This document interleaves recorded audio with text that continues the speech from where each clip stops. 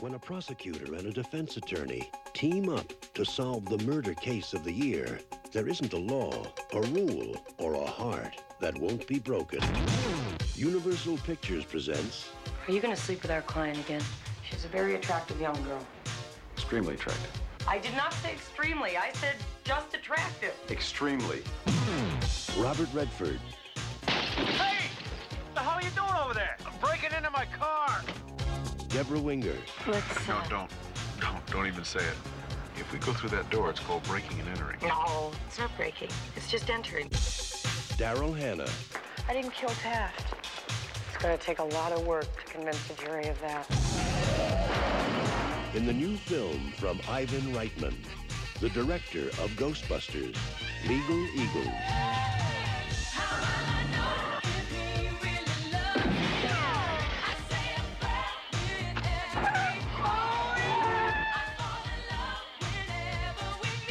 I like your eyes.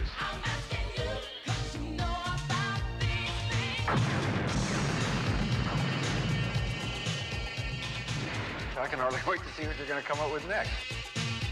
You want them on your side. Legal Eagles. I think you got everything here. Everything seems to be in order.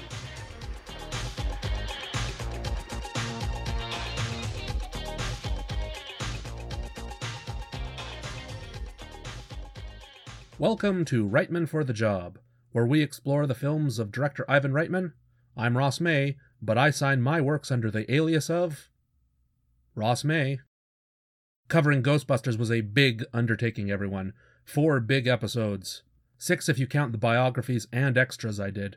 But yes, Ghostbusters is the biggest deal in Ivan Reitman's professional life, so it's very interesting to focus on what he did immediately following that movie. We'll be covering that this entire episode, but if you want the extremely short answer to that question, what did he do following Ghostbusters' success? Ivan Reitman listened to his agent, Mike Ovitz. But we're getting ahead of ourselves. Our question for today comes from Astrid Weller. You're going to have to look up that name to figure out my Simpsons joke today, folks.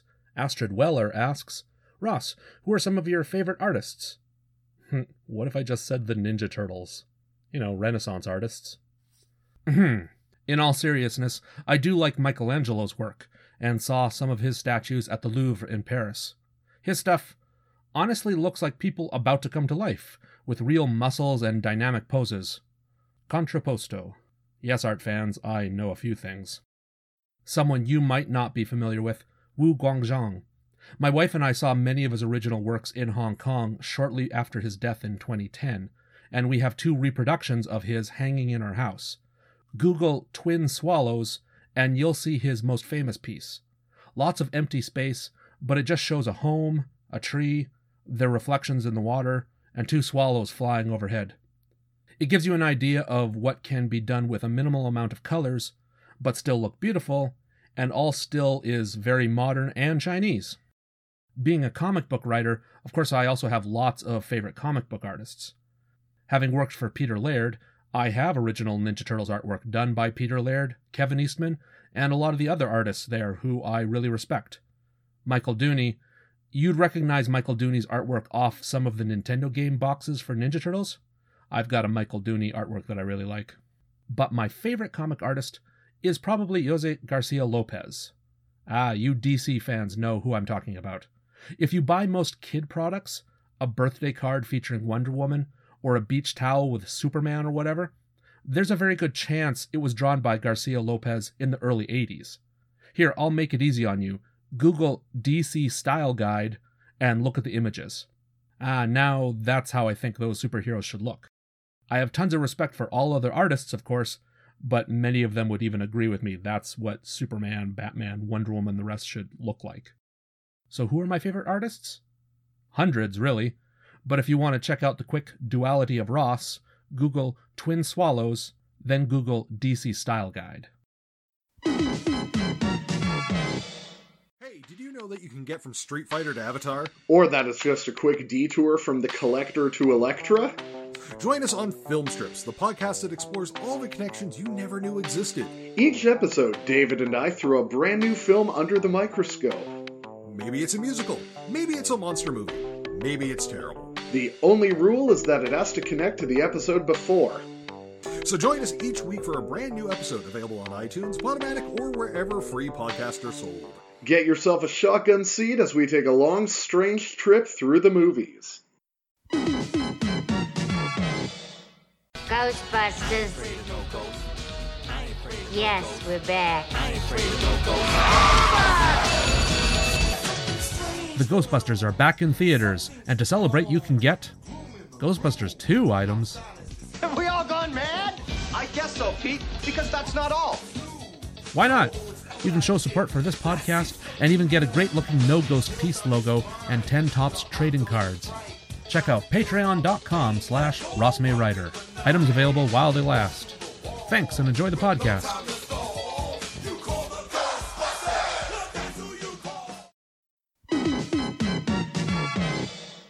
Legal Eagles debuted in theaters June 1986. What was in the news that month? Oh man, here's some Canadian news, and something I and a lot of friends had always heard about growing up. In Edmonton, Alberta, there's the West Edmonton Mall, the largest shopping mall in North America. And yes, Americans, for whatever it's worth, we've got a bigger shopping mall than the Mall of America. We're all very proud. Anyway, I've been to the West Edmonton Mall quite a few times.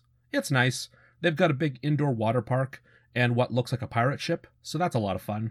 They also have an indoor amusement park, and the biggest ride there is the roller coaster called the Mindbender. I think the Mindbender might be the world's biggest indoor roller coaster, but I'm not entirely sure on that one. And so you get an idea of it, the Mindbender has 3 big loops. On June 14th, 1986, the last car in the roller coaster's train flew off the track and crashed into a pillar, then to the ground. 3 of the 4 passengers in that car died. It was determined that the Mindbender had design flaws, plus there wasn't enough maintenance performed on the ride. It would reopen again in January of 1987 with new safety features and hasn't had a problem since. But when little Ross went to the West Edmonton Mall for the rides and friends were talking about going on the Mindbender, I remembered the story of people dying on the ride. I know kids push each other to do scary things like that, but I refused just on the grounds that people had once died on it, which I think was pretty sensible. Hey Ross, what were you like as a child? Sensible? Is that a personality? There's several ways to introduce the production of Legal Eagles. We can talk about post-Ghostbusters. We definitely need to talk about Agent Mike Ovitz again. But maybe we should begin with some real-life inspiration, the Mark Rothko case. Mark Rothko, and that's with a K, by the way, Mark Rothko was born in 1903 in Latvia and immigrated to America in 1913. You might recognize some of his artwork. He painted 2 or 3 rectangles of different colors, so very modern art. He's a prime example of someone talented, but also people outside the art scene would look at his work and say, "Why is this special? Why is it expensive? I can paint the same thing at home." Regardless, he died in 1970 in what was deemed a suicide. That might sound mysterious, but honestly, it probably was a suicide. He left some paintings to his children, partly to ensure their financial security.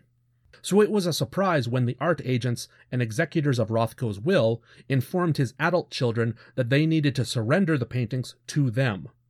Rothko had indeed signed a contract saying that his executors would establish a Rothko Foundation to exhibit and handle his hundreds of works.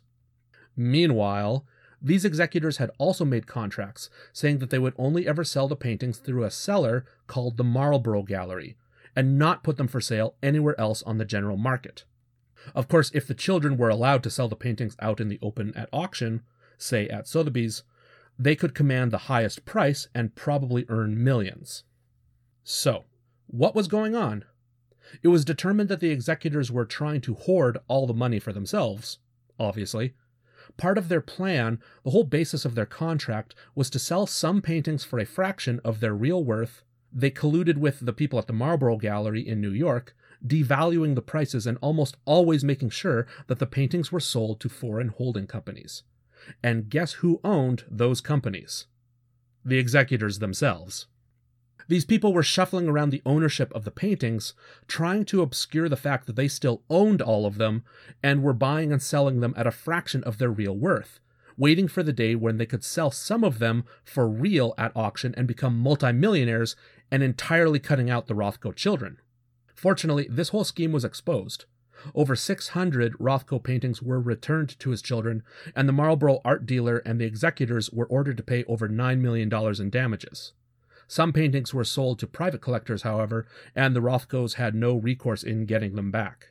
To give you an idea, a Rothko painting sold by a private collector at auction went for $22 million in 2005. So that's that story. You'll see how this must have inspired the main plot of Legal Eagles.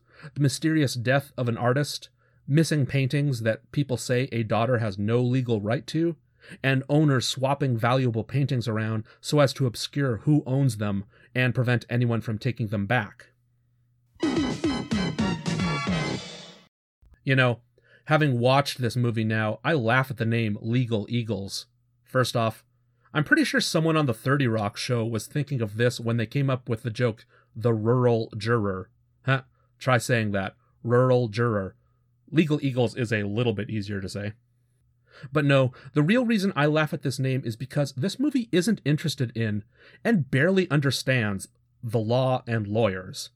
There are some courtroom scenes, but this movie basically says, to hell with that, whatever we say goes. Law? We don't need no stinking laws. So this movie shouldn't have even billed itself being concerned with lawyers. No, what it's really all about is modern art.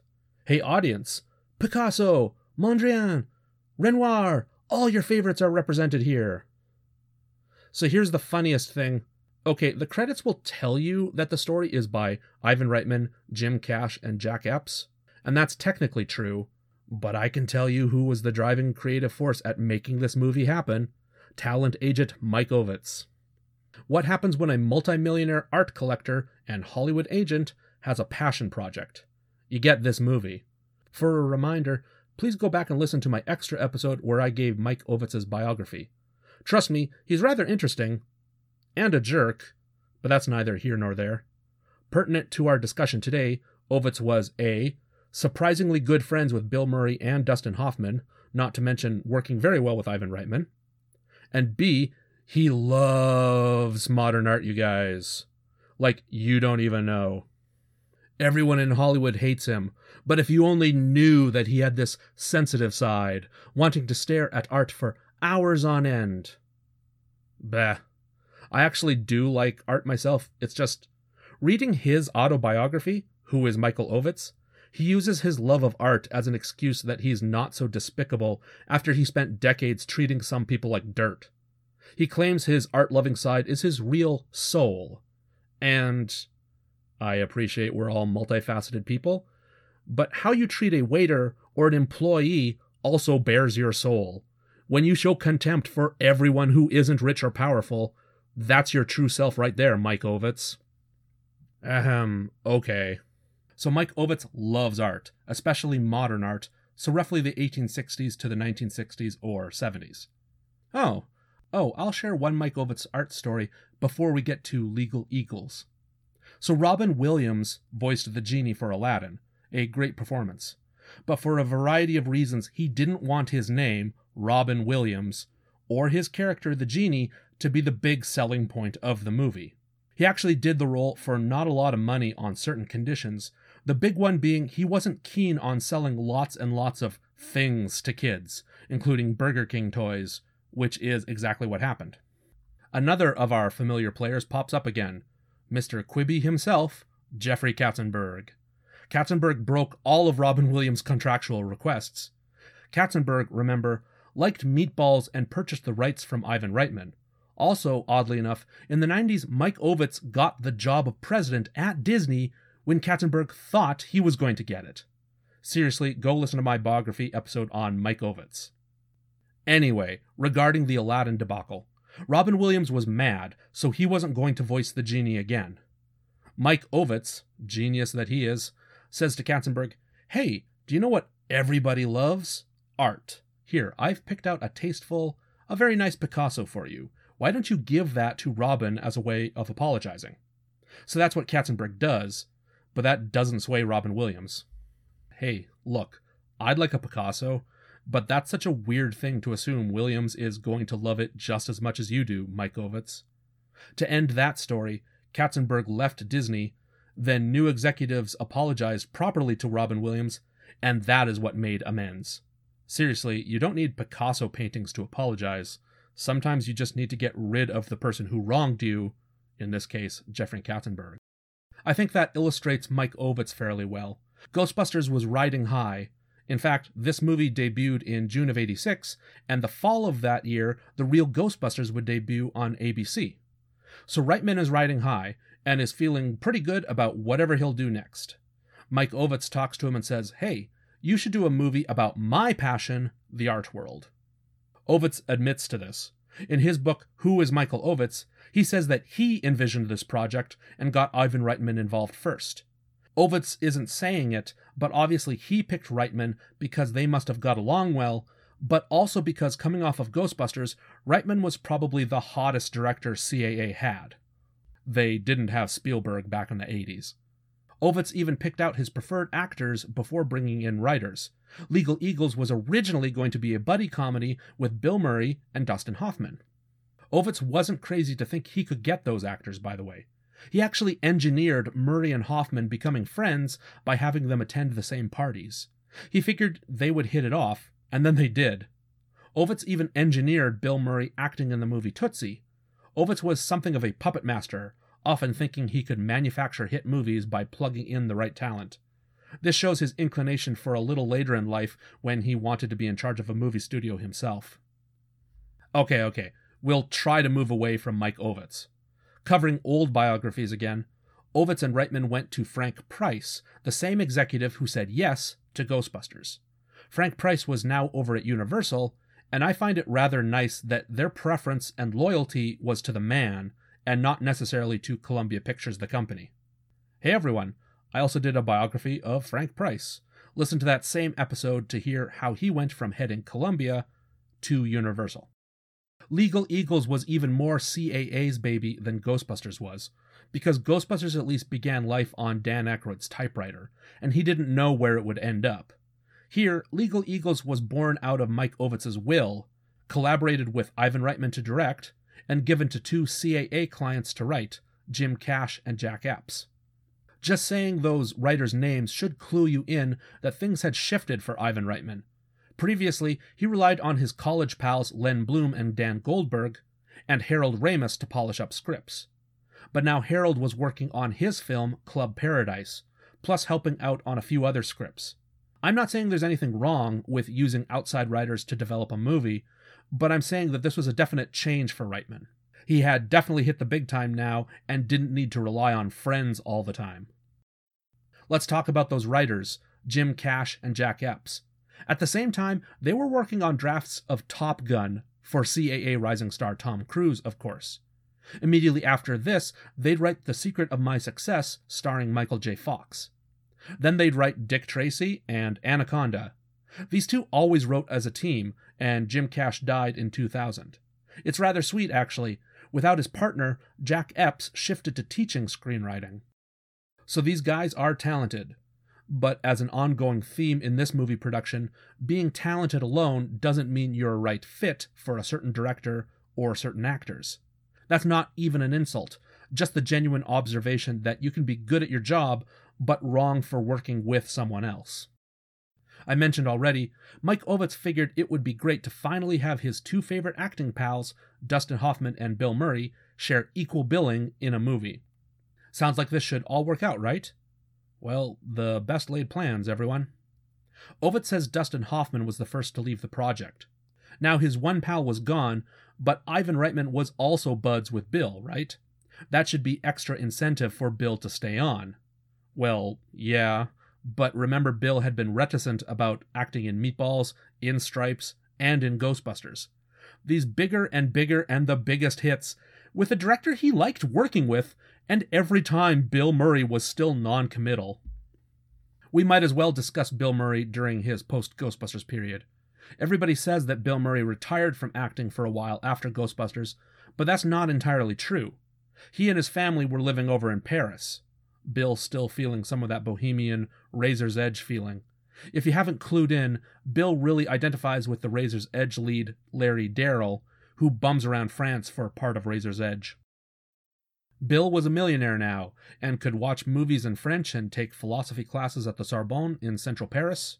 Hey, I've walked by there. Someday I will do a big biography on Bill Murray, but in short, it sure looks like Bill has maybe even a healthy reaction to celebrity. He feels like he doesn't need another mega hit, and he doesn't need to always be acting. He doesn't need to be a star, or at least certainly not a conventional Hollywood star. But had he given up acting? No. When Frank Oz was filming Little Shop of Horrors over in England, they called up Bill to hop on a plane and come join in the fun for a bit part. The fact that a bunch of his friends were in the movie, like Rick Moranis, Steve Martin, James Belushi, John Candy, and Christopher Guest, that's what made him come over to film. But star in a movie? Not interested. So there was his cameo in Little Shop of Horrors that came out at the end of '86, but that aside, Bill's hiatus from acting was even shorter than you think.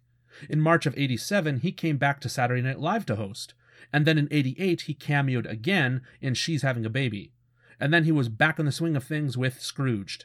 Honestly, Bill Murray was away from America and the acting scene there for only about 3 years, not 4.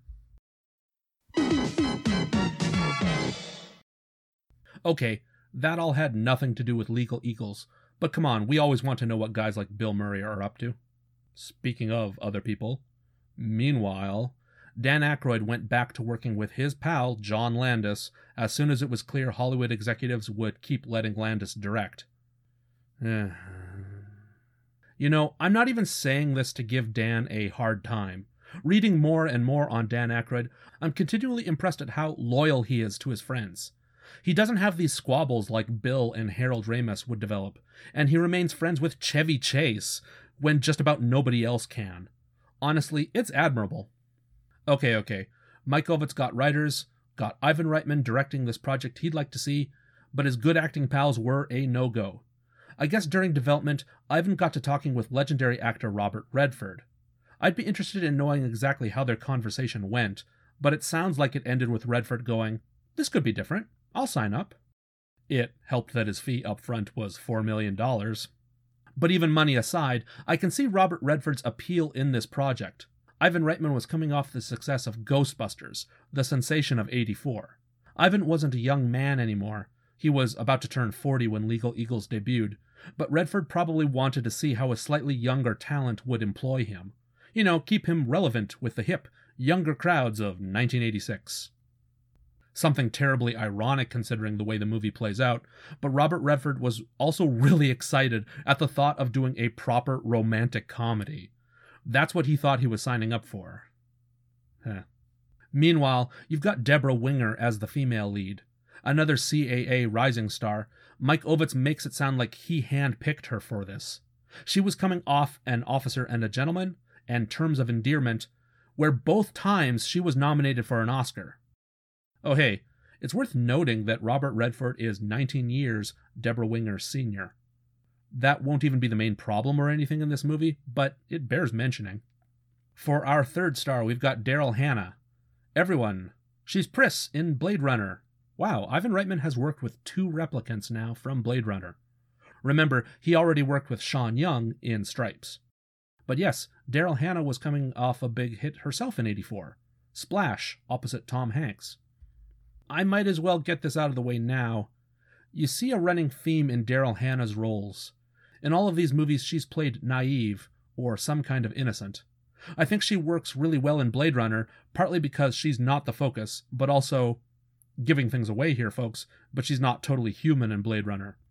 Then you've got Splash, where she's very naive and innocent, and her character even learns to communicate in the movie. Here, she's playing naive and vulnerable again. People want to take advantage of her situation, but she's a free-spirited artist. But also, sorry, she's not very convincing as an actress. There's a man following me. I'm very worried. I loved my father a lot. I don't know what happened to his paintings. I think you're handsome, Robert Redford. Very memorable lines from Legal Eagles. I think they wanted her to seem flighty or distracted, but unfortunately Daryl Hannah ends up sounding like she's always repeating her lines. Not acting, just repeating. I don't want to be mean about this, because in very recent years she's revealed that she was diagnosed on the autism spectrum as a child. This might play into her mannerisms in all her acting roles. Sometimes it works, like Blade Runner and Splash, but I'm afraid it doesn't here. And Legal Eagles would turn out to be an unhappy shoot, which was probably unusual for Ivan coming off of working with his friends in previous films. Mike Ovitz, honestly, he's probably more open about this production than anyone else, but Ovitz says basically nobody got along. The exception might actually be Daryl Hannah, who did her role perfectly fine, but Ivan, Robert Redford, and Deborah Winger all just didn't jive with one another. And Ovitz relates a story of Winger doing that startlet thing, where she disagreed with the director and stayed in her trailer for hours while people waited. Maybe this was on her, or maybe something bad was really going down, and Ivan or Robert Redford needed to be more considerate towards her. I do not know. Much like Ghostbusters, they filmed in New York, then flew off to Los Angeles and filmed a lot of the interior scenes there, this time at Universal Studios, of course. Ivan also asked Laszlo Kovacs to return as his cinematographer. That made a lot of sense, considering Kovacs coordinated all those New York exterior shots and made it jive with the LA interiors. Sheldon Kahn also returned as one of the film's editors. Seriously, when you've struck gold the way you did with Ghostbusters, you probably want to keep a lot of these same folks around. In fact, working with Kahn this time was Pem Herring. Herring had edited Harold Ramis's film, National Lampoon's Vacation, and just recently, European Vacation. Ramis would have Pem Herring edit Groundhog Day, Stuart Saves His Family, and Multiplicity. After Pem's retirement, Harold would even switch to Pem's son, Craig Herring. I love this sense of continuity, you know? Joe Medjuck and Michael C. Gross were back as executive producers. No surprise there. But me being a kid, remember, I love it that when they were in LA, they were also overseeing the real Ghostbusters cartoon that would debut that fall. Hey, get this. Guess who was the production designer on Legal Eagles? Ready? John DeCure. But wait, you say. Ross, you said Ghostbusters was the last film John DeCure really worked on. Yes, that's right. We've switched to his son now, John DeCure Jr. That's fun. I'm afraid I didn't even notice. John DeCure Jr. was assisting his dad for years on movies, including Ghostbusters. With his dad's retirement, Jr. was in charge of production. The apartment sets, but more importantly the courtroom set and art gallery, which has lots of stairs and hallways winding this way and that. It's supposed to be a dynamic, different sort of space. John DeCure Jr. would continue working for years, then retire in the 2000s.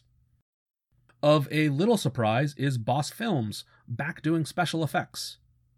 Okay, I didn't really lay this down as plainly as I could have for Ghostbusters, because I've never heard Richard Edlund and others go on record. The lowdown probably is that Ivan Reitman was a novice to the world of special effects. I mean, part of the whole reason he thought Ghostbusters could be finished in a year is because he didn't really know any better, or that things could have gone spectacularly wrong. The word is that Ivan kept on adding a shot, kind of thinking that things would just magically happen, without any concern for the time or budget involved. And then Richard Edlund had to put his foot down. Stop it! These are the shots. These are the models. Approve things, because we don't have any more time to meet the premiere date. And they very nearly didn't meet that premiere date, and that lateness was not Boss's fault. I mean, it was the schedule in general, but also Ivan not realizing that weeks were required to complete some of these special effects shots. Have I got something a bit wrong in that description? Maybe. I know Richard Edlund and other Boss folks have spoken candidly to some people, but just never on record, which is why you'll never read a book that just lays that out. After Ghostbusters and the film 2010, Boss worked on Fright Night. Then for 86, they were increasing their workload with Poltergeist 2, Big Trouble in Little China, and more. One of the movies here was Legal Eagles, which as far as I can tell didn't require much from Boss. There's a matte shot towards the end of the movie, a large piece of art on a public street, and it's kind of apparent it's not there in real life. And you know, that might be it.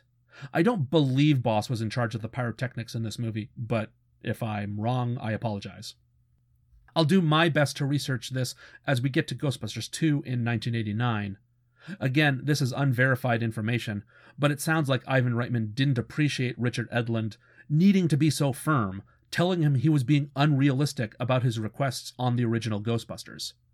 So Reitman went to their main competitors, ILM, for Ghostbusters 2. Assuming I have this story all correct, Reitman might have only gone back to Boss Films for Legal Eagles because it was a light workload and ILM might have been booked up again. It could have been a matter of necessity for this film to go with Boss. Also, a final surprise, maybe? Elmer Bernstein in his final collaboration with Ivan Reitman. This is the most bittersweet element to Legal Eagles. This is the final collaboration between Ivan Reitman and Elmer Bernstein. I really should circle back someday and do a biography on Bernstein. Just to focus on the 80s, Bernstein discovered the On Martenot and asked his good friend and protege, Cynthia Miller, to master it. She would play it for Heavy Metal, Ghostbusters, The Black Cauldron over at Disney, and now Legal Eagles. That kind of brings up my main point about the score to this film. Bernstein is always top-notch, but he's not fitting in as well in this movie as he has in the past. Heavy Metal had weird sci-fi goings-on in the Tarna segment, so the On Martenot fit there. And I think Ghostbusters was his perfect score with the instrument. For years, the theremin and On Martenot were used with a heavy hand in B-movies about ghosts and aliens, but in Ghostbusters, Bernstein took that association and made something beautiful and spooky. The Black Cauldron also fits, with witches and the undead, so his music totally works there as well. In fact, a person could argue that Elmer Bernstein's score is the best element to The Black Cauldron.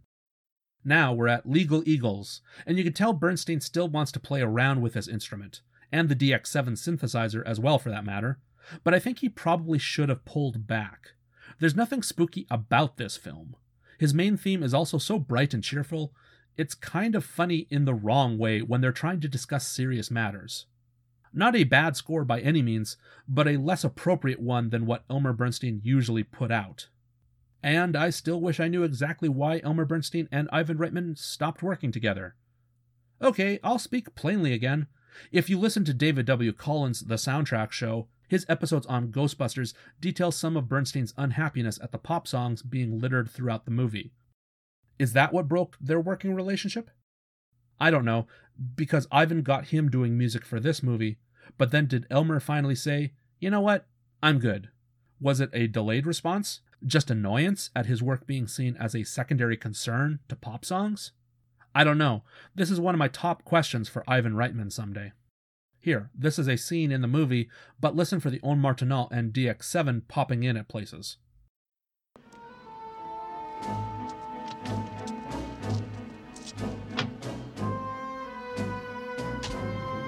Logan, don't lose him, all right? I'm not gonna lose him.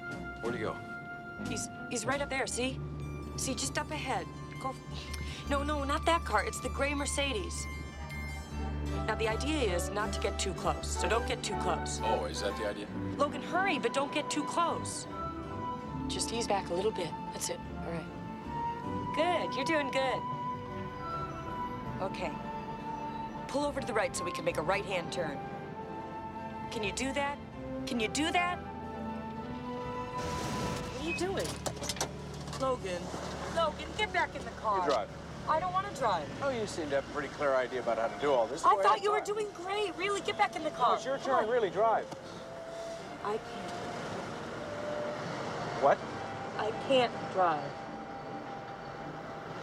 Oh. Lights changing. Let's watch the movie together. Oh, I will be calling out artwork or artists as I see them. I'm actually a bit proud. I was able to name a lot of these before Deborah Winger's character names artists in the movie. But my point. Sometimes I will say, oh, that's a real Picasso. Oh, this one here in the apartment? That's a fake Picasso. When I say real, what I mean is Picasso actually painted that picture and it exists somewhere. But I have no idea if the movie production is filming the real deal or just a nice reproduction. Got that? I mean it's real somewhere in the world. When they name something and I say it's a fake Picasso, I mean the movie production hired a talented artist to create something in the style of Picasso. There, I think we understand one another. Let's get this movie rolling. It's 1968, and we start on a New York set that's actually the Universal backlot. There's a tracking shot, and we follow party-goers as they enter an industrial or warehouse building someone's converted into an art studio and living quarters. Okay, right off the bat. New York City in the 60s, an industrial space someone's living in, a big party full of artists. You're supposed to make the connection that this is like one of Andy Warhol's parties at the Factory. The Factory was the name everyone called his studio and home because he lived, worked, and partied in a building like this one. Remember when I covered Ghostbusters and said there were no opening credits with the librarian, despite them opening up with a tracking shot that obviously gave Ivan that option? Well, here, we open with a tracking shot going into the building, and we see all these names pop up on the screen. Either method is fine, credits or no credits, but I think it shows that Ivan saw this was a more traditional film, while Ghostbusters had a little bit more of that blockbuster vibe going on. This said, I'm amused Ivan starts both Ghostbusters and Legal Eagles with tracking shots following people walking. He realized it's a good way to start things. And this party is a bit weird, everybody, but not in the way you'd think with debauchery or drugs. No, all these artsy, bohemian types are coming to party, and it's for a little girl's 8th birthday. That's a little bit interesting of a reveal. In the crowd, you see some of the suspects for the rest of the movie, including Superman's villain, Zod himself, Terrence Stamp, wearing a long wig like a hippie. I think that there is supposed to be a joke, just the idea that Terrence Stamp would ever have shoulder-length hair. The dad, Mr. Dearden, has a painting that he dedicates on the back to his daughter Chelsea. That's very sweet. Also, I find it a bit funny. I know a painting from your father is special, but also, no little kid wants that from their mom or dad. If I gave my kids a comic book I wrote, they'd say, "Thanks. Now where's my toy?" Something for the plot, the mystery of this movie that I really want to stress. Dearden signs the painting in full view of like hundreds of witnesses, and also shows them the painting. This will be important for us to remember as we go forward. Really quickly, the dad and daughter didn't act in a whole lot of other roles. The dad, Dearden, is played by James Hurdle, and young Chelsea is played by Mary Griffin. 1986 was actually the last year James Hurdle did any movie acting. And while Mary Griffin kept acting, I can't even see what she looks like grown up today. Little Chelsea gets tucked into bed. Later, the partygoers have left. And there's smoke! It's hard to tell, but it's Terrence Stamp who rushes in and saves her, while over in the studio area, it appears like a man has been beating up her dad. Beams are falling in dramatic fashion, and the men leave Dearden to die. Outside of the movie lot, the building facade is engulfed by flames, and it's impressive to look at. Lots of fire coming from the windows. So that's the setup for the rest of the movie. Chelsea went through a traumatic event, lost her father, who sure looks to us like he's been killed. A news broadcast also informs us that all his paintings were lost in the fire. Jump ahead to the present, the modern year of 1986. Madonna is at the top of the charts. The Nintendo Entertainment System is picking up steam, and Transformers are the hottest toy for kids. What a time to be alive. We meet the attorney and young divorced dad, Tom Logan, played by Robert Redford. I love it. Okay, sorry I'm being a bit mean here, but he's 49 or 50, so it totally makes sense if he has a young teenage daughter. But he's supposed to be giving off these friendly but inept dad vibes like he's 20 years younger and doesn't know how to handle a kid on his own. Oh, what's a handsome, working father to do? Also, okay everyone, I was making my notes for this movie and writing down, Tom Logan goes to trial, Laura Kelly investigates this warehouse, Chelsea Dearden goes here. And then reading over my notes again, I was wondering, who the heck are all these people? They need more memorable names, like Venkman. Anyway, look, I'm just going to refer to these characters by their actors' names. Robert Redford is playing Tom Logan, but who cares? This Logan doesn't become Wolverine. Let's just call him Robert Redford so you can picture him in your mind. Got it? Young, totally with the times, Robert Redford. I'm amused by his apartment set. One wall is nothing but law books. He's a lawyer, in case you didn't know, everybody. The teenage daughter is played by Jennifer Dundas. She'd go on to play Diane Keaton's daughter in First Wives Club. As an adult, she's been in 2 different Law and Orders, NCIS, Desperate Housewives. Ooh, Nurse Jackie. So Jennifer Dundas has been around, and here she's Robert Redford's precocious daughter. But oh no, there's smoke! Robert Redford burned their breakfast. Oh, what's a young, virile, divorced dad to do? He also accidentally takes his daughter's pink case to work instead of his own briefcase. It's a wonder this guy is supposed to be one of New York's finest prosecutors. He has a secretary played by Christine Baranski. She's a lot of fun, and you know her to see her. She's performed on stage a lot, but she's one of those ladies in the Mamma Mia movies. She's an over-the-top actress in Bowfinger. She played the friend on the 90s show Sybil. Oh, she's the lady camp counselor in Addams Family Values, opposite Ghostbusters 2 actor Peter MacNicol, oddly enough. That's Christine Baranski. I was hoping we'd see more scenes with her. Maybe she'd do something funny or assist with the case in the movie, but she's basically only here to establish Robert Redford is enough of a big shot to have a secretary.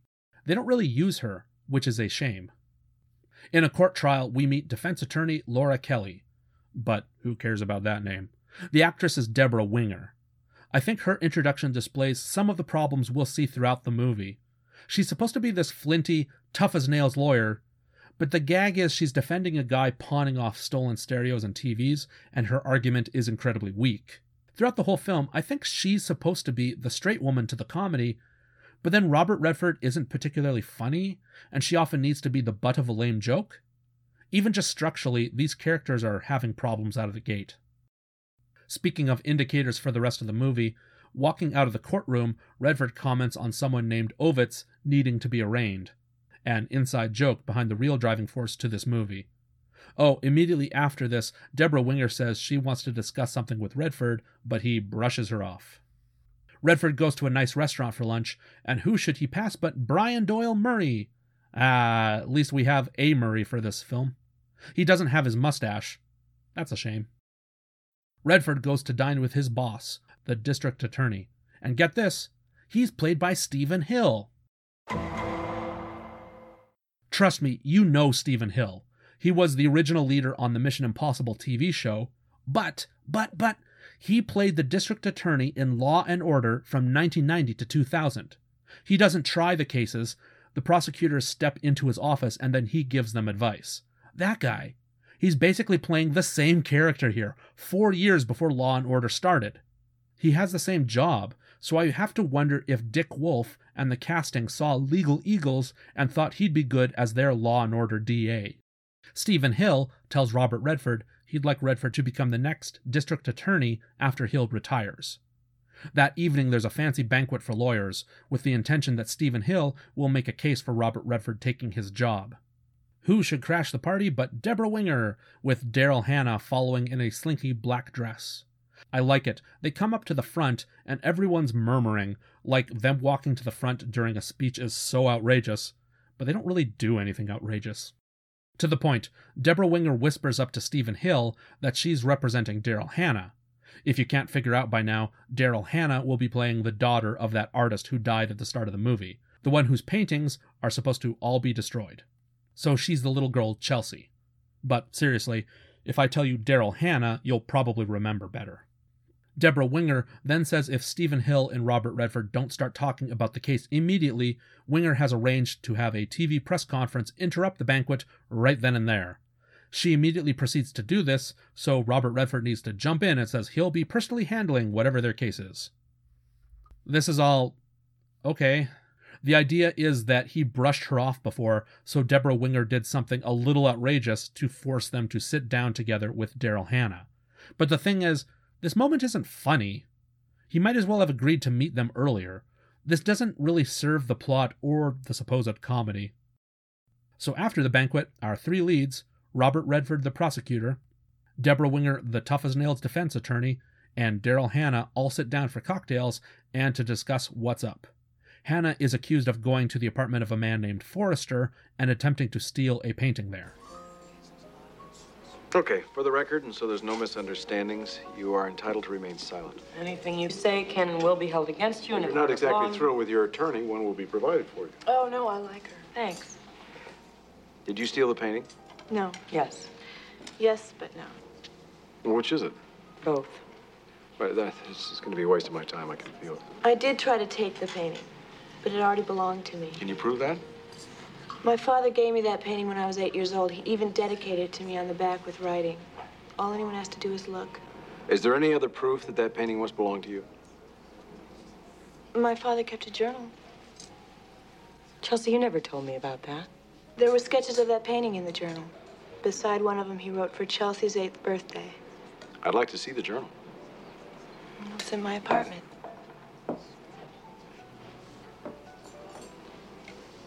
You can come by any time. I'll be up there soon.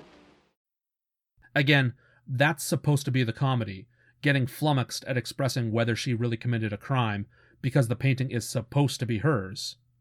Oh, Hannah is also totally into the young, roguish Robert Redford and plays footsie with him under the table.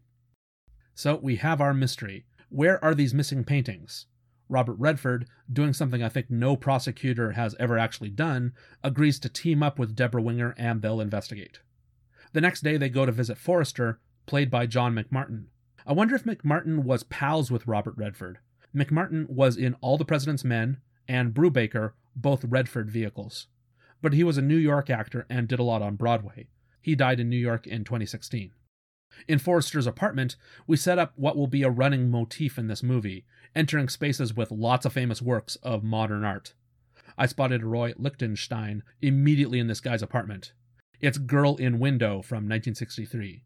Like most of Lichtenstein's art, it looks like a blown-up panel from a comic book. This is of a woman with her arms crossed and limited colors, again, like a comic book. I think Lichtenstein is still celebrated in the fancy art community, but comic book fans have largely turned on him. Good for Lichtenstein for trying to say comic illustrations could be considered art, furthering the pop art movement of people like Andy Warhol, but Lichtenstein would just enlarge and copy the work of other artists, without permission or compensation. I'd say the people he copied, Tony Abruzzo, Russ Heath, Joe Kubert, and Jack Kirby, they all deserve way more praise and money. But the plot. This man, Forrester, is dodgy and immediately says he doesn't own the painting Daryl Hannah tried to steal. Oh, he used to own it, but an art gallery agreed to trade it for a Picasso. We then get to see his supposed Picasso, which, by the way, I'm fairly certain is not a real Picasso, as in, this isn't even a reproduction, just something made for the movie. But it is good, and it's obviously based on Picasso's surrealist style. In fact, you can tell it's going off a real portrait, Woman with a Straw Hat on a Flowery Background from 1938. An artist was definitely looking at that artwork, Woman with a Straw Hat, to make this piece for the movie. I like it how Deborah Winger immediately recognizes it as a Picasso, and Redford goes, "Huh, it's good." He's the more red-blooded American who doesn't know what passes for high-class art. So, Forrester doesn't have this painting, but the fact that he traded the art so soon after Daryl Hannah tried to steal it should let you know that something is up. We go to an art gallery, which is kind of a neat set with multiple levels and weird curved spaces. This is a set, but you could see it plausibly being used as a real art gallery space. And who owns this snooty art gallery? Why, none other than Zod himself, Terence Stamp. Aw, he's lost his hippie wig. Here's also where we, the audience, get to be introduced to some of the big names in modern art. The weird white sculptures with black outlines are by Jean Dubuffet, who had just died in 1985. He did a lot of these. I like his sculptures because they look like drawings you've scribbled in marker, but they've come to life as 3D objects. It's kind of a neat effect. They also pass by an Alexander Calder, famous for making mobiles into art. Something you might be familiar with. If you've watched the Simpsons episode where Lisa wants to see the Orb of Isis, at the end she and Homer break into a museum by climbing up a giant version of a Calder mobile. It's clever. Here in the movie, the mobile either is, or at least is supposed to closely resemble, his 19 white discs from 1961. In the background, the painting is another Picasso, this time a real one, or at least a real reproduction, you know what I mean. It's half-nude lady with a hat seated in a red chair. I wouldn't be surprised if this was Mike Ovitz's own possession. Hey, can you imagine posing for Picasso? Strip down naked for him, and then he paints you as a collection of weird shapes. Thanks. I'm flattered. Terence Stamp walks in, owner of the art gallery and obviously a villain. You can tell how evil he is by being English. He says schedule and everything. There's more comedy of Robert Redford being clueless about art. He can't recognize a Picasso on sight, and he leans up against a sculpture. Pfft, what a rube. What an all-American, handsome, high-powered lawyer and rube. There's a colorful sculpture in Terence Stamp's office. He calls it a Bertolini, which confused me. In art, the most famous Bertolini is Lorenzo Bertolini, a neoclassical sculptor who was born in 1777. He didn't sculpt abstract, colorful things like this. He made, people, going for that ancient Greek and Roman style, hence him being a neoclassical. It took me until late in the movie to realize they're inventing a made-up artist here, a fake Bertolini, which they're name-dropping along with all these other real artists. That's perfectly fine, but it's so weird that they named their fake person Bertolini when that's the name of a very famous sculptor. I find this another small fault in the movie. It's a confusing choice. We get to the punch. Terence Stamp knew Daryl Hannah and her late father, which is why he's so interested in whatever remains of the dad's artwork. Yes, he admits that he traded a Picasso for a painting by the dad. Redford and Deborah Winger look at it from the front.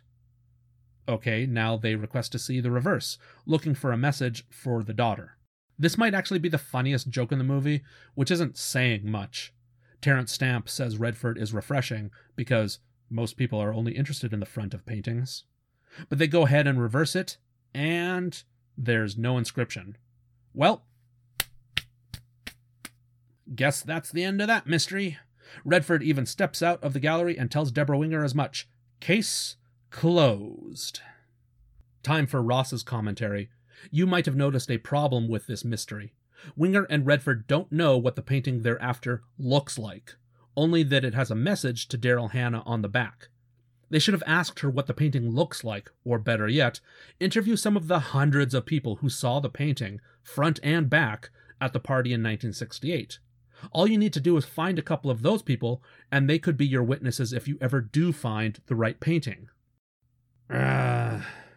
When your detectives are kind of dumb, and there's a much easier way to solve things, this is a problem. Also, I'll lay down another problem on you right now. So in the opening scene, we don't see the front of this very special painting. Okay, come this scene, we also don't see the front of the painting that Terence Stamp shows. As a viewer, I think I got this. The movie is developing a mystery, so maybe the content of the artwork itself will play into solving something. Maybe? Well, I'll spoil things for you. No, the painting is the prize at the end of the movie, the MacGuffin, but it doesn't solve anything else. Oh, okay. Well then it'll be part of the emotional climax then, right? We won't see the painting for the entire movie, then Daryl Hannah and the audience will all see it at the end, and that'll bring us emotional closure, right? Also, no, they don't show this painting for the entire movie. It's such a weird choice. They just had to paint something that looked kinda nice. Just make Daryl Hannah and the audience feel satisfied. We finally see this thing that everyone's been talking about, but they never do it. It's bizarre. I'd go on about this, but I guess there's nothing else to say. I don't know why Reitman never shows us this amazing, wonderful painting. Let's keep going. Redford says the case is closed. Winger disagrees, but can't do anything else about it at the moment. They both head home for the night, and we get into, romantic comedy stuff, I suppose. They both can't sleep that night, so you see them both getting up and being awkward. We're supposed to see that they're compatible, but what we're really seeing is that they're similar when they're entirely separate from one another. They're not trading barbs, so there's nothing really romantic about this. It's also not particularly comedic. Deborah Winger's content is less funny than it is gross, with her eating gross food in bed like uncooked hot dogs. Yuck. They both watch TV, and Singin' in the Rain comes on, and they both sing or dance along with it. I guess I was mistaken then, and they're a perfect match for each other after all. Robert Redford does some tap dancing. I looked up if he was trained in this at all, but every combination of Redford and tap dancing leads me back to this movie, so I don't believe it's really a passion of his. Something I noticed in this scene, Redford's apartment has paintings on most of the walls. They're all fine, tasteful, but it made me think. He should probably not have paintings, or else have really bad ones. A framed movie poster of, I don't know, an old Western or something. One of those sad clown paintings, that'd be good there. You don't need to comment on it, but if one of the gags is that Redford doesn't appreciate good art, either remove art from his home or else give him something bad so we can all chuckle at that. Now for your film noir private dick content, everybody. Femme fatale. At least, I think that's what they're going for. But femme fatale Daryl Hannah shows up. A man's been following her, she says, and she's scared. She doesn't sound very distressed. She sounds like she's flatly stating her lines. After taking a look around outside, Redford says he'll drive her home. Late at night, the street is all hosed down outside of Daryl Hannah's place. I talked about this for the night scenes in Ghostbusters as well, how movie productions would always get streets wet to make them look better.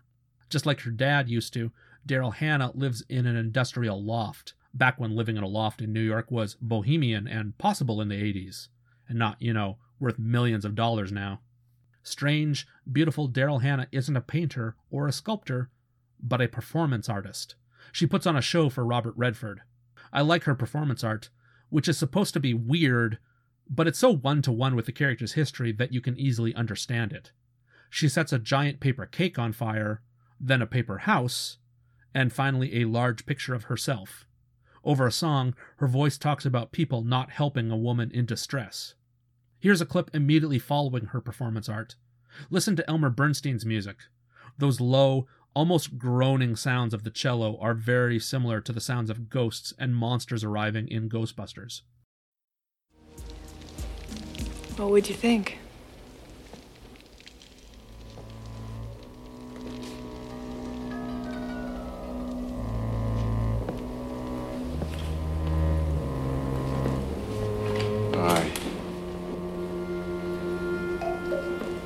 I think, fine. What did you think?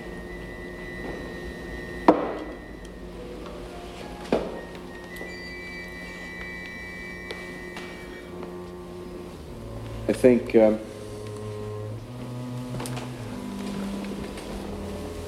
I'm uncomfortable. Good. Good. Yeah, good. That's what I'm trying to do. Challenge your perspective. Make you uncomfortable.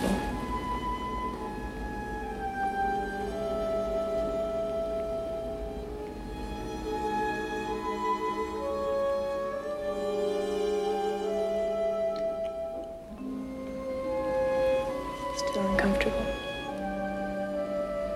You bet.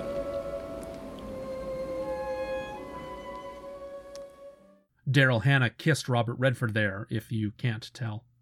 Redford heads out, but notices someone is indeed tailing Daryl Hannah and is watching her apartment from the street. Redford sneaks from the side, says hi, and asks if there's anything interesting up there. This is kind of funny. Unintentionally funny, I mean. The guy standing there goes and shoots at Redford, then runs off. If you're a bad guy, this was a stupid move. You could easily say, "What? I'm waiting for a friend." Or better yet, "Mind your own business, guy." You shoot at this guy, you're giving away that people really are after Daryl Hannah. Redford calls Deborah Winger and gets her answering machine. Here's a neat thing I noticed. She has a bottle of Paul Newman vinaigrette or salad dressing or something. There's a celery stalk stuck in the top of it. Of course, Robert Redford and Paul Newman were great friends, and Butch Cassidy and the Sundance Kid in '69 was one of their favorite movies and favorite experiences working together.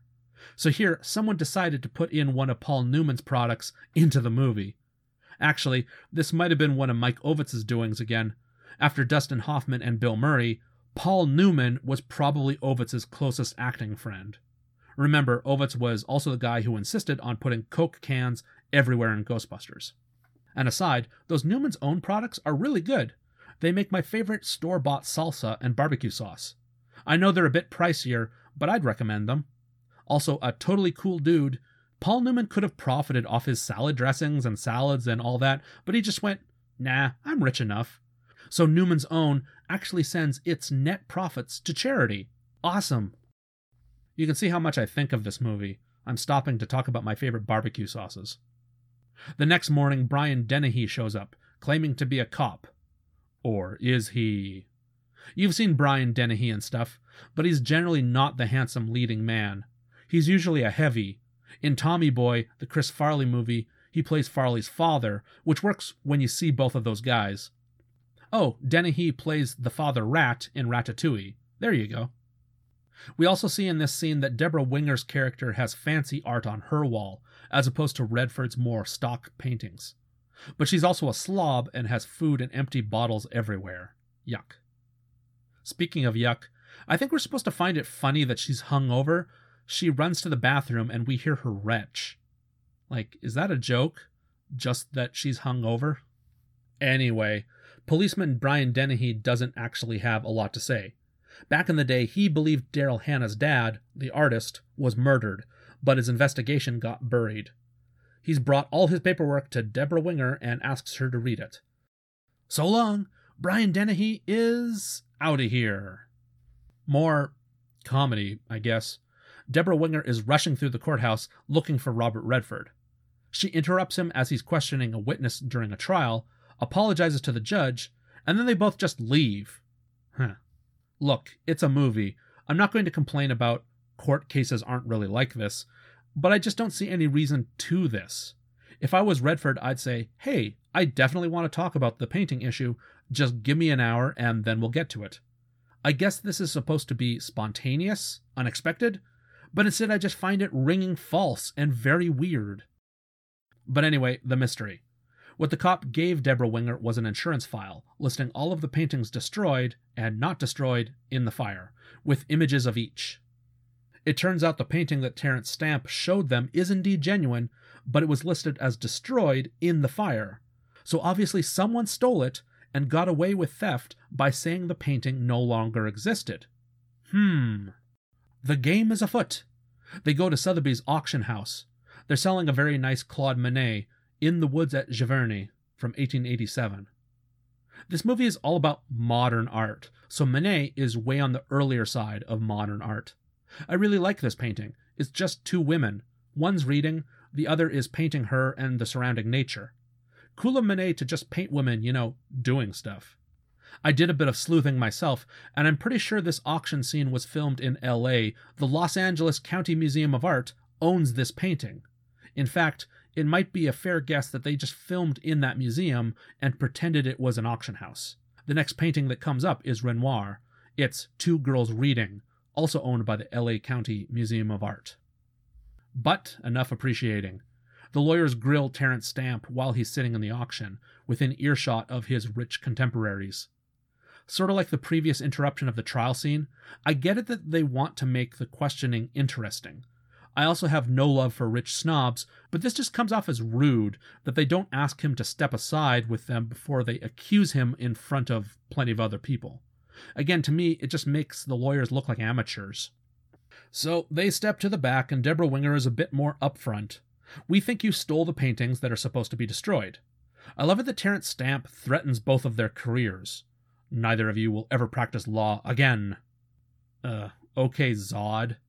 Look, I know you're rich and a bigwig in the art community, but Robert Redford is friends with the DA.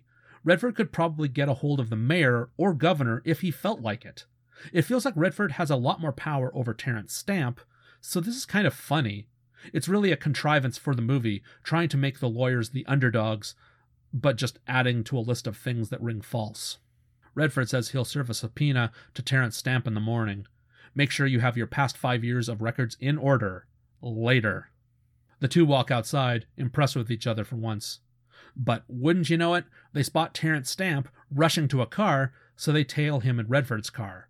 They follow him to a warehouse at the Brooklyn Port Authority, and Deborah Winger charges on in, even though Redford points out it's breaking and entering. Stamp doesn't notice the two sneaky lawyers, but goes to a filing cabinet and appears to deposit a box inside. Then he gets out of there and locks the garage door behind him.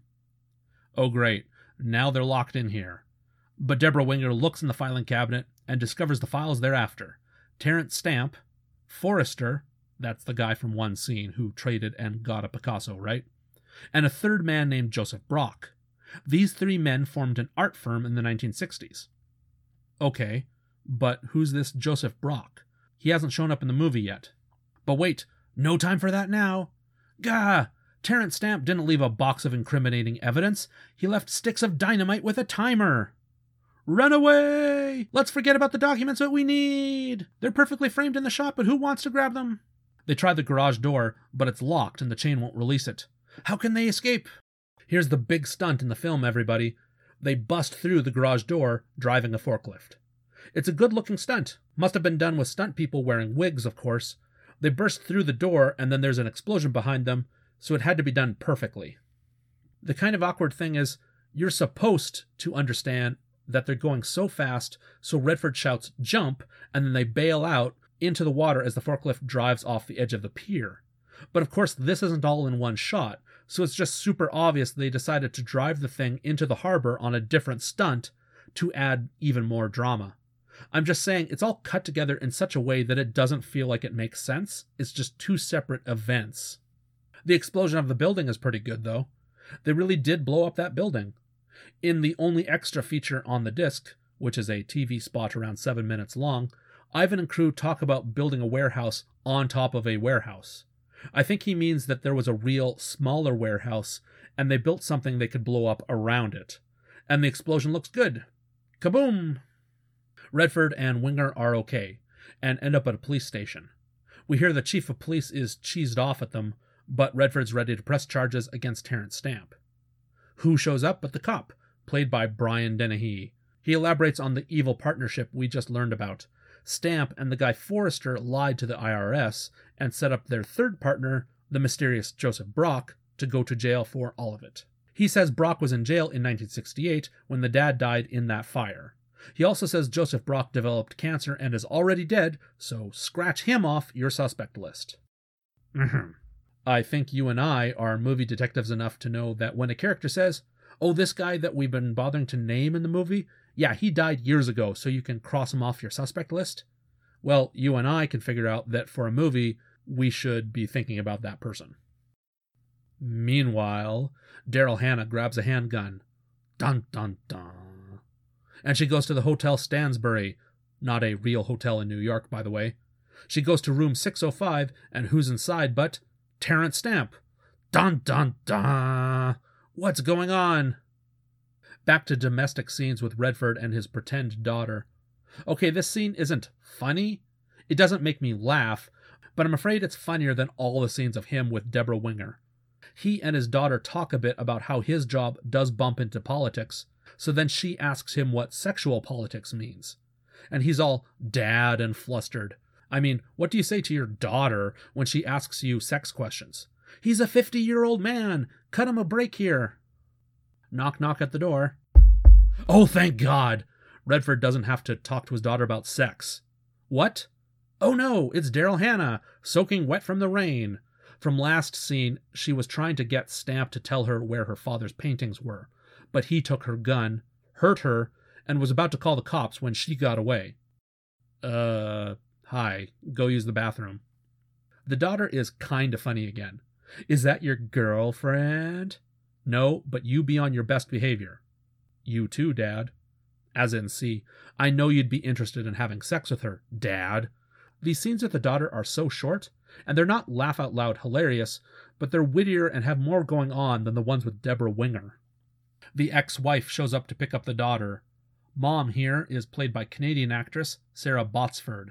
Guess what, everybody? Sarah Botsford has acted in a TV adaptation of Anne of Green Gables. Most Canadian actors have. The mom gets mad and storms off with the daughter when she sees Daryl Hannah in a state of undress. Redford gets Daryl Hannah set up in a fold-out couch for the night. What do you think of me? Interesting. So he's resisting her, and frankly, there's not a whole lot of chemistry. I keep thinking I have this movie figured out. Here, because there's so little chemistry, so little of a connection between Redford and Daryl Hannah, I assumed he was going to clumsily resist her for the whole movie. But the very next scene, maybe 30 seconds later, she comes into his bedroom and kisses him. Huh. They had so little going on between them, I was thinking maybe this would be a fake-out now, an imagined dream by one of them. But no, cut to the next morning, and they had sex. In busts 2 cops who arrest her for the murder of Terrence Stamp. What? See, again, something that's supposed to be funny, but isn't really to me. Here the stakes are high, and the 2 of them have been caught in flagrant delicto. In the act. Well, not literally in the act, but close enough, right after. Redford ends up in his boss's office, Stephen Hill, the DA. But yes, repeating the fact from the cops again, Terrence Stamp, who was alive when Daryl Hannah went to confront him with a gun, is now dead. Redford ends up in his boss's office, Stephen Hill, the DA. Since it's Stephen Hill, this just looks like a really great guest spot on Law & Order because they've got Robert Redford as the guest star. They do give Hill one of the better zingers in the film. Damn it, when we service this city, we do it with our pants on. Get it? Because service... well, yeah. Double entendres. I like it that Redford is surprised that his boss's first instinct is to suspend him. What? I mean, yeah, you were in bed with a suspect. Of course you're suspended. But Redford is shocked. Shocked, I say. Better yet, goes Stephen Hill, you're fired. Redford is packing up his office while a rival lawyer gloats. In comes Deborah Winger. Here's the deal, Redford. We know Daryl Hannah is being framed for murder. Since you can't be a prosecutor, come join Winger for the defense. If the 2 of us can clear Daryl Hannah, you should be able to get your job back at the DA's office. Wait, really? See, in terms of Robert Redford's job, the issue isn't whether or not Daryl Hannah is guilty. The issue is Redford involved himself with a woman accused of attempted theft and murder. The concern is that Redford is displaying bad judgment, breaking his code of ethics, and maybe going lenient on the accused. That fact will not change whether Daryl Hannah is found innocent or guilty. You 2 lawyers can clear her of the murder charge, but Redford still broke the attorney's code of ethics. He can't magically get his job back if she's innocent. Additionally, I'm pretty sure Robert Redford pointedly cannot help with the defense either. He's exposing himself to a conflict of interest again because now he's slept with the defendant, so he shouldn't be representing her. But this movie keeps going, so Robert Redford goes to Deborah Winger's small offices and is gonna work with her. There's one okay joke. They're discussing any dirty trick to get Daryl Hannah found innocent. Redford says, anything to get the client off, huh? Winger tells him, you're a defense attorney now. You're supposed to get the client off. See, that's not bad wordplay. Getting off. But Winger probably should have emphasized some words to prove she was making a joke, and Redford should have looked embarrassed after, being reminded of what he's done. But they barrel through, so I bet a lot of people didn't even notice there was a double entendre flying by there. Okay, we've got little under a half hour left, and the movie finally turns into a courtroom drama. Oh hey, I got excited at the judge. It's Roscoe Lee Brown. Oh man, he had the best voice. He's in Alfred Hitchcock's Topaz. He was on The Cosby Show for an episode, and lots of Shakespeare and other stage productions. But his voice was just fantastic. He voiced that goofy, silvery cave robot in Logan's Run, if you've ever seen Logan's Run. And remember that 90s Spider-Man cartoon? He played Kingpin. I don't know how you managed that shot, but I'm pulling the plug now. Did you really think you could defeat Kingpin so easily? Peekaboo, big guy. But it gets better. Executive producers Michael C. Gross and Joe Medjuck must have remembered Roscoe Lee Brown's great voice, because 2 years later, in 1988, he'd voice Winston Zeddemor's father on The Real Ghostbusters. It's the episode The Brooklyn Triangle. You really think your buddies are coming down here to bail us out? How are they going to do that? They'll figure out something. That's our job. You just can't accept that, can you? That you chase ghosts? You blow things up with lasers? That's no job, son. That's a video game. This is no game, Dad. We didn't dig that hole in Brooklyn. Yeah, that was my fault. No, it wasn't. If they hadn't broken through there, they'd have come up somewhere else, and we still have them to deal with. Hey, you like your job, Dad, and I like mine. Guess that's true, son. Winston, what's that? Huh? Slimer! Hi, Winston. Man, is it good to see you. Slimer, this is my dad. Hi, Slimer. Wonderful. So here we have Roscoe Lee Brown playing the judge. He would pass away in 2007. The trial gets going, and wouldn't you know it, Robert and Deborah can't agree on whether to ask the judge to change venues. They do that thing where one says yes and the other says no at the same time, then they both reverse what they're saying at the same time. In a remarkable display of realism, this scene at the courtroom was just entering a plea, and soon after the court is adjourned. There's one of the cuter scenes in Redford's apartment, with just Deborah Winger working and the daughter present. The daughter needles Deborah for liking Robert Redford. Once the adults are alone, it's odd, because Robert and Deborah kiss. Sparks are not flying. But we're already back in the courtroom. This is a pretty gross turn of events here. Dun dun dun. Not only does the prosecution point out that Daryl Hannah confronted the late Terrence Stamp with a gun and left the gun in his room, but for 2 years she was sexually available to him, and this was her only means of supporting herself financially. Yuck. This new revelation is supposed to have the audience questioning whether Daryl Hannah is actually a murderer or not, but in reality it's just a speed bump in this nonsensical plot. And now, more investigating. Instead of just serving a subpoena for the records on Terrence Stamp's criminal art dealings, they go to, I think this is the city's Hall of Records, but they don't bother to say. The lawyers do this elaborate scheme where they commandeer someone's desk and phone and call up another floor saying that they've been waiting on Stamp's records for a while now. Then they go to the floor where the records are, and Redford BS's his way and says he's newly hired and where's his office. The woman he's speaking to is surprised, but this seems to check out when a guy shows up with a box full of Terrence Stamp's records and calls out for Redford by name. Once Redford and Winger have what they want, and the woman goes off to inquire her boss about this new hire, the lawyers take off with the documents. I guess this is a clever scene? I guess? But I don't get it. They have a legitimate reason to get those records. This isn't a villain's company that might stonewall them and withhold evidence either. It's just the city records department. I don't understand this. Also, too bad these genius lawyers didn't think to grab the actual incriminating documents from the warehouse when that blew up. Here's a guy we haven't seen in a while now. Redford and Winger are leaving her office when a guy in a car tries to run them down. It's the man with the gun, who's been popping up, but we haven't seen him clearly since he was watching Daryl Hannah's apartment and shot at Robert Redford. So this would-be killer tries to run them over. They dive out of the way, and the guy crashes his car. He takes off running, and Redford follows him, which turns out to be a dumb move when the guy finally decides to turn around and fire his gun. But as he's standing in the middle of the street, a taxi crashes into Mr. Trigger Happy, and he's splayed out on the middle of the street. Now this is dumb too.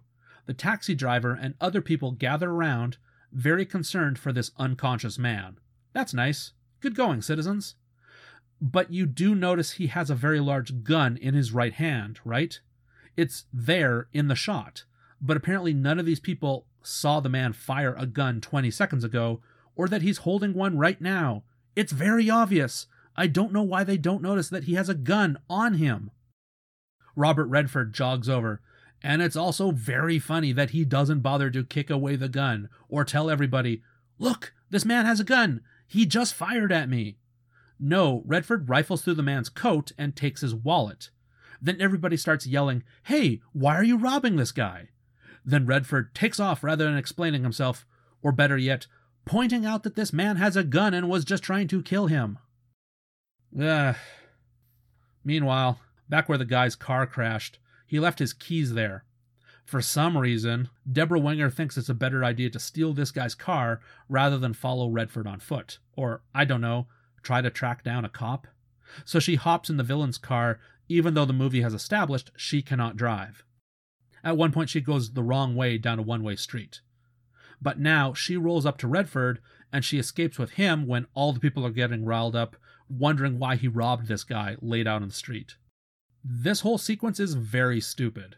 I get wanting an action scene, but when you're manufacturing these situations where a crowd is mad at you and you don't go, "Hey, You were all here. He was shooting at me. Look, he has a gun right now. Let's call the cops. I just don't find it fun. I find it stupid. And now I'm getting mad that these characters are all so stupid. Our heroes look inside the bad guy's wallet, and they find Forrester's business card. Again, Forrester is the guy who traded paintings and got a Picasso. It's very helpful that the hired killer kept a business card of the man he's working for. Every bad guy should do this. It's not incriminating at all, I'm sure of it. Well, after all this nonsense, what would you do? Would you call the cops? Maybe tell them to go pick up that guy with the gun? Or would you go investigate Forrester yourself, even though that's not your job? Bingo! The second choice. They go to Forrester's fancy apartment. Uh-oh, his door is open. Inside are paintings. One is a large portrait, and Deborah says it's a Chuck Close. I was unfamiliar with Chuck Close's work, but he'll paint giant portraits made up of interesting geometric shapes, or bubbles or something, to make a face. They look neat. That's Chuck Close. Also, he's paralyzed, but he still paints. Good for him. There's Andy Warhol. It's one of his soup cans. There's Piet Mondrian. I like his. It's just a bunch of squares and rectangles, many of them different colors. His works inspired the original Lego block colors, yellow and white and red and a particular blue. Mondrian died in 1944, and you see a lot of his style inspiring 1950s and 1960s fashion and room design in general. Oh, a small connection. If you play Ghostbusters, the 2009 video game, the firehouse appears to have a Mondrian painting inside. It's by the staircase leading downstairs to the containment unit. And there's a glowing satanic image on the Mondrian painting some of the time. There you go, a Mondrian Ghostbusters connection. Here in the movie, there's another Lichtenstein. I hate that guy. This one is called Maybe from 1965. Go send the money to its actual original artist, Tony Abruzzo. Anyways, again, this is so weird. They've already broken into this apartment, and the door was left open, so they should know something is up. But Redford stupidly goes, "Hey, doesn't he have a big comfy bed?" And he lays down on it. Then he notices, "Oh geez, there's a body underneath the sheets." It's Forrester, shot through the head. Redford goes to the washroom to clean his hands, but someone's hiding in the shower. It's Daryl Hannah! Dun dun dun! We're late in the game, but the movie still wants to play like she is a viable suspect to these murders. But even Deborah Winger has had enough. She runs into the bathroom and sighs and almost goes, "Oh, come on. Why was Daryl Hannah there?" Well, she got a phone call telling her to go there. Okay. Why were you hiding in the bathroom? Let's not ask that. These three really aren't putting things together. Looking outside a window, they see a larger sculpture of the one Terence Stamp had in his office, the one he called Bertolini. Hey, everyone's getting ideas now. The ladies take a taxi to Stamp's art gallery. Redford says he's going to get the cop they've been talking to, played by Brian Dennehy, and will meet them there with a search warrant. Whoa. Why get Brian Dennehy specifically? There is no art case, not really. There's Daryl Hannah's murder trial. Nobody but the two lawyers are actually investigating the paintings. You don't need Brian Dennehy. You just need some cops. Any cops. They also don't bother calling cops to Forrester's apartment. A dead body here? Pfft, who cares? Redford goes to a police station, presumably the same one he visited after the warehouse explosion. He asks around for Brian Dennehy, but sir, Brian Dennehy's been dead for 20 years.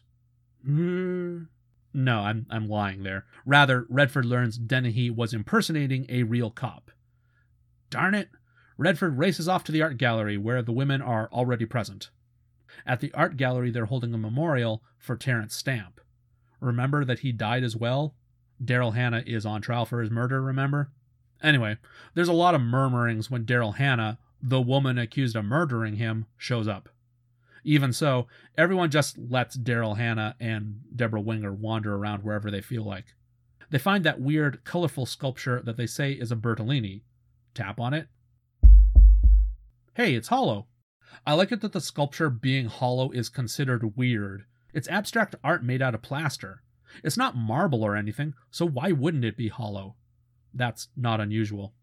A man enters with a gun, and it's dun dun dun, Brian Dennehy. Yeah, this is some Scooby-Doo level of villain reveals here. The character's real name is Joseph Brock. Dun dun dun! The third man in the partnership with Terrence Stamp and Forrester. The same man Dennehy himself said went to jail and died from cancer. I think he personally killed Terrence Stamp and Forrester, but that fact isn't even made clear because he has also hired this would-be assassin to work for him. Well, with that kind of sorted out, he tells the women to break open the colorful sculpture, which is fun. They break open the sculpture and find a travel case inside, which of course must hold the painting inside that. Daryl Hannah rather stupidly grabs at it, saying, "It's hers!" And Dennehy gives her a slap. He punches out Deborah Winger too. Man, a bad dude. Rather than kill the women, Dennehy has studied at the Batman Rogue School of Villainy. He leaves them alive, with the very real possibility that they can escape, and he sets the building on fire. Get it? The villains set fire to a building at the start of the movie. Again, it's like poetry, so if they rhyme. Every stanza kind of rhymes with the last one. Hopefully it'll work. Thank you, George Lucas. All the people at the memorial notice the smoke, and they run out of the building. Robert Redford rolls up and runs into the burning building. This is funny and frustrating. See, Brian Dennehy now has the painting and a gun. But oh no, he runs into Redford. Redford is in the way of his escape, so after firing a shot from his gun, Dennehy goes back into the flames to find another way out. Do you see the problem with that? Dennehy has a gun. He could just get closer and kill Redford at point-blank range, or tell him to move. But instead, Dennehy goes, "Oh no, it's the Sundance Kid!" and he stupidly runs back in the direction of the fire. I don't get it. But I love this. Once they're surrounded by flames, then Dennehy and Redford tussle. Dennehy has a real problem remembering that he has a gun. Then something explodes, I have no idea what, and Dennehy goes flying off a higher level into a pool of water below. I love it. After forgetting things so many times in this movie, like the incriminating documents at the warehouse, the gun in that guy's hand, this time Redford remembers to grab the MacGuffin of a painting. He meets up with the women, who of course came too, like I said they would. They climb down a Giacometti statue. It's a tall, skinny statue. And they escape to outside. There are ambulances and fire trucks. This exterior fire is less exciting than the one at the start of the movie, but from the little extra spot on the disc, I believe this really was filmed on a New York street. Anyway, our heroes escape to outside, and nobody stops them when it looks like they might have stolen something from this very fancy art gallery. And nobody stops Daryl Hannah from opening up the case and crying over the painting her father made for her. Hey, are they going to show the painting now? Nope. Oh, well, will they do that later, framed in Daryl Hannah's apartment or something? Nope. Wait, why not? Back to the courthouse, where all charges against Daryl Hannah are dropped. That's fine. I wonder how they proved her innocence, though. We're supposed to assume Brian Dennehy perished in the fall and the fire, so you can't question him if he really killed anyone. All the lawyers have proven is that Daryl Hannah wasn't lying about the painting. There was a painting dedicated to her by her dad, but they haven't proven that she was innocent about Terrence Stamp's murder, or Forrester's murder if the lawyers even bothered to tell the cops about his body. Oh, right, there's a dead body at that address. We forgot to tell you about it. Now I get it. With Brian Dennehy dead, and the story from Hannah and the lawyers, the case is now messy enough that there's reasonable doubt that Daryl Hannah did anything wrong. But that's not how the prosecution explained things. A weaselly prosecutor, Robert Redford's rival who didn't get enough screen time, has to sheepishly say, oh, it's an airtight fact that Daryl Hannah is innocent. The DA's office screwed up so big on this one. Sorry. No, it's not a fact that Daryl Hannah is innocent. The case is just messier now, and you have to accept these people's words that Brian Dennehy was a murderer. Oh, but this gets better. Remember the other bad guy? The gunman. The guy who shot at Robert Redford and then was knocked down by a taxi, and Redford and Winger just hightailed it out of there? He's still at large. They didn't send cops to arrest that guy, so I'm guessing he just got up, got to wander away through the streets of New York. That would-be killer is still at large, and the movie just ignores that fact entirely. Why is this movie this frustrating? The DA, Stephen Hill, comes back on the scene. "Robert Redford, you son of a gun, all's forgiven. Come join my office again and we can have you run to become the new district attorney like I always planned. Never mind the fact that you still involved yourself with a woman who is under a criminal investigation, or that you did technically harbor a fugitive and embarrassed my office. But this is a movie, damn it, so how about your old job back with a promise of being the new DA?" Nope, Robert Redford wants to stick to Deborah Winger. Again, never mind the fact that they have no romantic chemistry. Outside, the press are interviewing an innocent Daryl Hannah. Even this wrap-up is weird, where what she's honestly doing is lamely justifying her actions to the audience about how she was sleeping with Terrence Stamp. Then Redford needs to justify to Winger his moment of weakness in sleeping with Hannah, and that's weird and sucks as well. We're seconds away from the end of the movie, and it's a bad sign when there's a need for the characters to justify their dumb actions. And then they kiss. Whoop-de-doo. The song during the credits is Love Touch by Rod Stewart. Apparently Rod Stewart doesn't even like his own creation, calling it, quote, "one of the silliest songs I've ever recorded," end quote. You know, I'm going to say the meanest thing I've ever said about Ivan Reitman. I believe Legal Eagles was something of an act of hubris. For 3 movies now, Meatballs, Stripes, and Ghostbusters, Ivan had unpolished scripts. Hell, with Meatballs, he almost didn't have a plot. These movies could have easily fallen apart, but the productions were saved by Bill Murray finding interesting things to do. Think of his "it just doesn't matter" scene in Meatballs. All his weird asides and manners in Dana's apartment for Ghostbusters.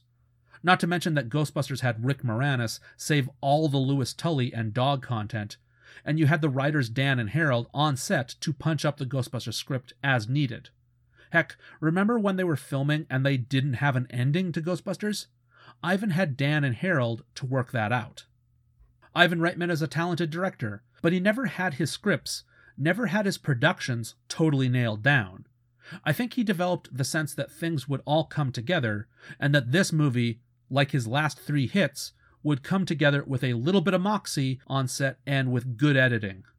And Legal Eagles became his first kick in the pants, showing him that's not always true. He had a script that wasn't funny enough, with supposedly smart characters making stupid choices and the mysteries having giant plot holes. Oh well, that can be saved by some funny acting. I mean, Stripes didn't entirely make sense, and the audience didn't mind. Ghostbusters uses wild logic, but people loved it. Unfortunately, the humor did not arrive to save this plot. And you know what? I don't blame the actors. Robert Redford performs fine, perfectly straight on. But you can see the problem. His character is Robert Redford. He's not going to be the butt of a joke. He's not about to do anything weird. And he doesn't really say any jokes. So why is this a comedy again? And the same is mostly true of Deborah Winger. Was she supposed to be the funny one, and Redford was the straight man? I can't tell, because they both act like the straight members in a comedy, and also inept at their jobs. Then you've got Daryl Hannah, who is supposed to be vulnerable and mysterious and a bit of a femme fatale, but I've said it before, she doesn't emote very well. There's also no jokes about her. It doesn't help that her actions are nonsensical. She's always showing up at Robert Redford's apartment for no reason. She tries to threaten Terrence Stamp, and that's just a bad idea. And there's more. We don't have jokes, we don't have characters behaving in a clever manner, and we have a mystery with giant plot holes. I'm not going to say every movie needs to make perfect, absolute sense, but there are so many problems here, it stretches credulity. Why are they such bad lawyers? Why did they not disarm that gunman or get a cop to arrest him? And a very real point, why is Brian Dennehy so fixated on stealing that one special painting? At one point he kills Forrester, and he had the opportunity to steal millions worth of other paintings. He doesn't do this, instead going after Daryl Hannah's secret painting that he claims is his. It's so stupid when you realize the bad guy isn't making any sense. He had millions of dollars worth of other paintings right there for him. Speaking of which, the entire villains, as in all three of them, their art scheme makes no sense. They murdered and stole that father's work at the start of the movie. Okay, what were they planning on doing with it? They collected insurance money from the paintings, sure, but then why the horse trading with the paintings after the fact? They can't sell those paintings later, because that would expose their lie. Why did Terrence Stamp and Forrester trade paintings? No reason, other than that's what happened in the real-life Rothko case I told you about near the top of the podcast. See, that's the problem. The writers are taking elements from the Rothko case, selling and trading valuable art to try to cash in years later, but it doesn't make any sense in the context of murdering an artist and stealing his work. The whole mystery is a dud. This entire script is half-baked. So, sorry to say, but I'm chalking this movie partly up to hubris. Mike Ovitz, for one, thinking movie audiences would be as passionate as he is about art, and the hubris of thinking he could cobble together a good movie out of his own will. But also Ivan Reitman's hubris of having a mega hit a couple years ago, and that all came together, so why shouldn't this one? He didn't realize he was so lucky with his previous movies, and he can't rely on every actor to workshop their way through weak material the way he had been doing with his friends. Those were Saturday Night Live, National Lampoon folks, but here you've got very good actors who are used to delivering on good dialogue. They're not improvisers or comedians in the same way. I think this was a sobering lesson. $40 million. More than Ghostbusters. Not that it looks it. And it only made a bit of money. Domestically, it didn't quite crack $50 million in ticket sales. So when you factor in a movie theater's, 40 or 45% cut, Legal Eagles only made money when you factor in the worldwide market. I think this was an expensive lesson to learn. Things are not always going to work out, and you should work harder at making sure your scripts and your entire movie productions has a rock-solid foundation. Let's look at the big board. Ghostbusters is Ivan Reitman's best movie to date. Following that is Stripes, then Meatballs, and you know what? His short film Orientation is better than this. So Orientation, then Legal Eagles, and finally Cannibal Girls, which likewise suffered because Ivan Reitman didn't really have a script nailed down, just a collection of ideas. Legal Eagles is Ivan Reitman's second worst film to date. My final condemnation of this movie, I figured out what they were going for. It's supposed to be Charade, starring Cary Grant and Audrey Hepburn. Both of those movies are supposed to be romantic comedies, only, Charade actually is funny and clever and has chemistry and fantastic dialogue. But in both, you've got everyone looking for a treasure, and there's a group of thieves who all betrayed one of their own, and now that thief is supposedly coming back from the dead and kills off his old accomplices. Seriously, Jim Cash and Jack Epps were thinking of Charade when they wrote this movie, but sad to say it's nowhere near as smart or as charming. Sorry to be down this go-round, folks. I'm Ross May, and you can follow me on Twitter at RossMayWriter, or go to rossmaywriter.com to find my email there. Next up, we're looking at Twins, starring Arnold Schwarzenegger and Danny DeVito, and maybe the film Ivan Reitman has the most affection for outside of the original Ghostbusters. See you later, but for now we'd better split up. We can do more damage that way.